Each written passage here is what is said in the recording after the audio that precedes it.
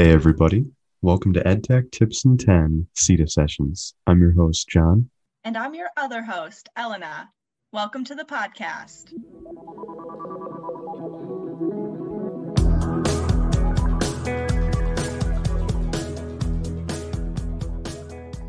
So this week we have a familiar voice. It's someone you've heard before. Mitchell, welcome back to the podcast. How's it feel to be back? Hello, it feels great to be back. It's very exciting. All right. Well, in the intervening time since you've last been on this podcast, it's been summer. So out of curiosity, what have you been up to? What have you been doing? What does Mitchell do in his free time / what exciting things have gone on this summer? It's been a pretty relaxing summer so far. It's been playing a lot of music and going to the farmer's market. And I'm excited to be visiting my parents in Arizona in a few weeks. So I need to prepare for the heat. But I'm excited to go down there. I've never been in the Southwest during this summer, so it should be fun. That sounds like an adventure. What's your item of choice if I am to go to the farmer's market? What's something I have to look for? I would say I love breakfast burritos of any sort, and there's just many different kinds you can get. So I would just recommend exploring the different options in terms of breakfast burritos. Wise words. Explore the breakfast burritos. I will keep that in mind. So, Mitchell, what are you here today to talk to us about? What's the overall concept before we jump into our specific questions? So today we are talking about UI Capture, which is a service that the university has to record and share audio and video. And it's becoming a lot more popular in the past few years. It is actually powered by Panopto, so you might see that name also. But our university's specific version of it is UI Capture. And so we're just talking all about sharing audio and video through that. Awesome. I'm so glad we're talking about this today. It's one of the biggest tools we use and we haven't covered it yet. So I'm really excited that we're diving in. So you kind of just did give us an overview about what UI Capture is. What can it be used for? So there's a lot of different uses that we have seen as CETAs in terms of UI Capture across the university. I would say the most common and what you as a listener might be thinking of is like recordings of classes or lectures, because especially through COVID over the past year, it's become very popular to record and post those class materials using UI Capture. But then it can be used for a wide array of other things, like one example being the podcast here is posted to UI Capture, and it's like a great way to share it. But then things like conferences can be recorded, even meetings can be recorded for future reference. And then through ITS, we record and post a lot of trainings through UI Capture. So it's pretty much any scenario in which you want to record, whether it be audio and video or just audio, and post that. So we see that in a lot of different ways through the departments of the university. One of the nice things about having a local integration of Panopto is that you can really integrate it with other software that we use here at the university. And one thing that I know that was big this year was UI Capture with Zoom. So I know the two play together a little bit. Mitchell, could you speak to kind of how UI Capture and Zoom work together? Mm-hmm. So Zoom and UI Capture are connected in a really nice way. And that setup basically means that when you host a Zoom meeting with other people, you have that option when you create it to check the button for recording. And there's two options, and you can see record locally to the computer, or you have the option to record to the cloud. And a lot of people can be intimidated by seeing that cloud option because they have no idea where it goes. But when you check that, that recording is just going to go right into your personal UI Capture folder for whoever scheduled that meeting. And this makes things really easy for having normal Zoom meetings week to week. You can just record those and they'll go right into your UI Capture folder.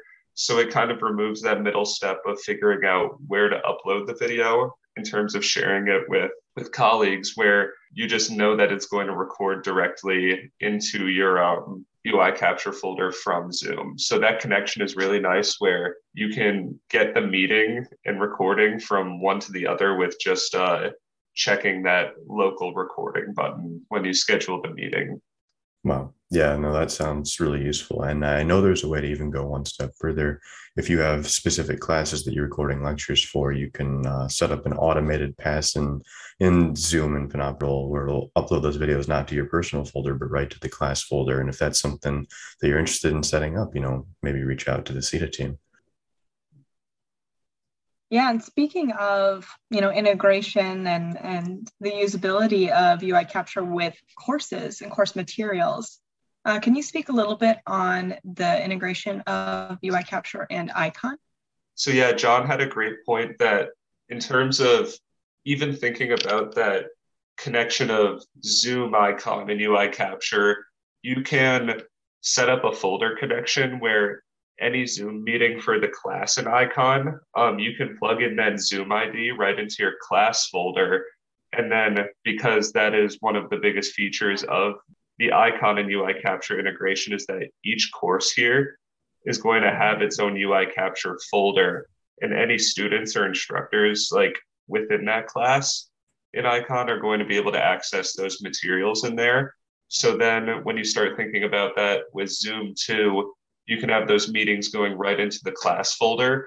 So then as an instructor, you're not concerned about personally emailing that to students or directing them somewhere where they can really just find that right in the class folder, which is just a tab right off of the Icon course. And then there's also features like quizzing in UI Capture where you can set up a quiz right in a lecture and have that be connected to an Icon assignment. So we're kind of seeing that there's multiple features here where beyond just recording and sharing the content, then you can actually connect a quiz right into it. So you know that students are watching the content and kind of interacting with it too. So these are some features that we've seen added to UI Capture, and it really makes it like a nice, like comprehensive platform for sharing that content in like a classroom setting.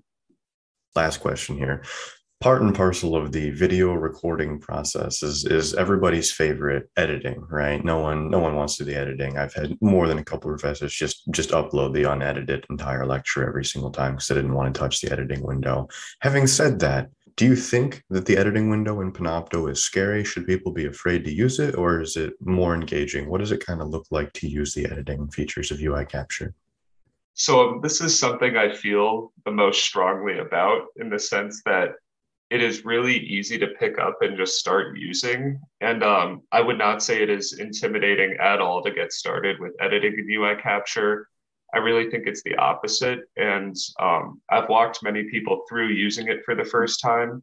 And it's really something that you should not be intimidated by. We have a lot of guides through the university that you can use as a resource when you start using it, or even scheduling a meeting with the CETA group here, we can certainly walk through, but it really is just clicking and dragging to make those cuts and edits that you would like. And it's a really quick process going from like raw recorded lecture to a finished one, like cutting out the beginning and the end or any sections that you did not like. So I would say that is also one of the biggest advantages is that you have a software really nicely available where you can just record, click and drag and do what you need to do. And then once you click apply, it's still going to be in that folder for students to see or to share with any colleagues or anything like that. So I would definitely say the simplicity in editing is one of the best features of UI Capture and why I would recommend just opening it up and trying to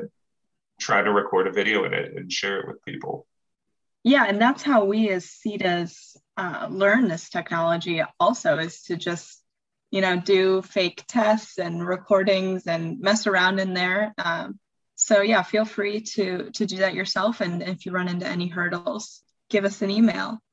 Mitchell, do you have any final thoughts for us before we close out this episode?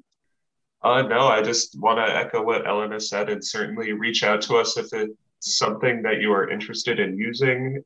We are actually migrating from Kaltura to UI Capture. So if that also is a reminder, certainly set up a meeting and we can get that content moved into the proper UI Capture folders. And yeah, thank you for having me again. Yeah, Mitchell, thank you so much for coming on for a third time, our most frequent guest. We always love having you on. And see you all in episode 9.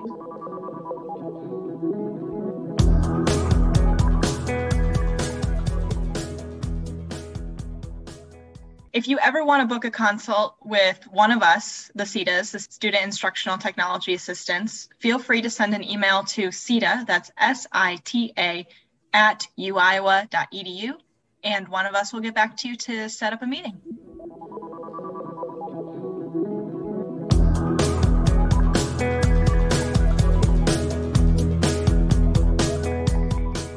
All right, okay. See you soon. See you soon. Bye.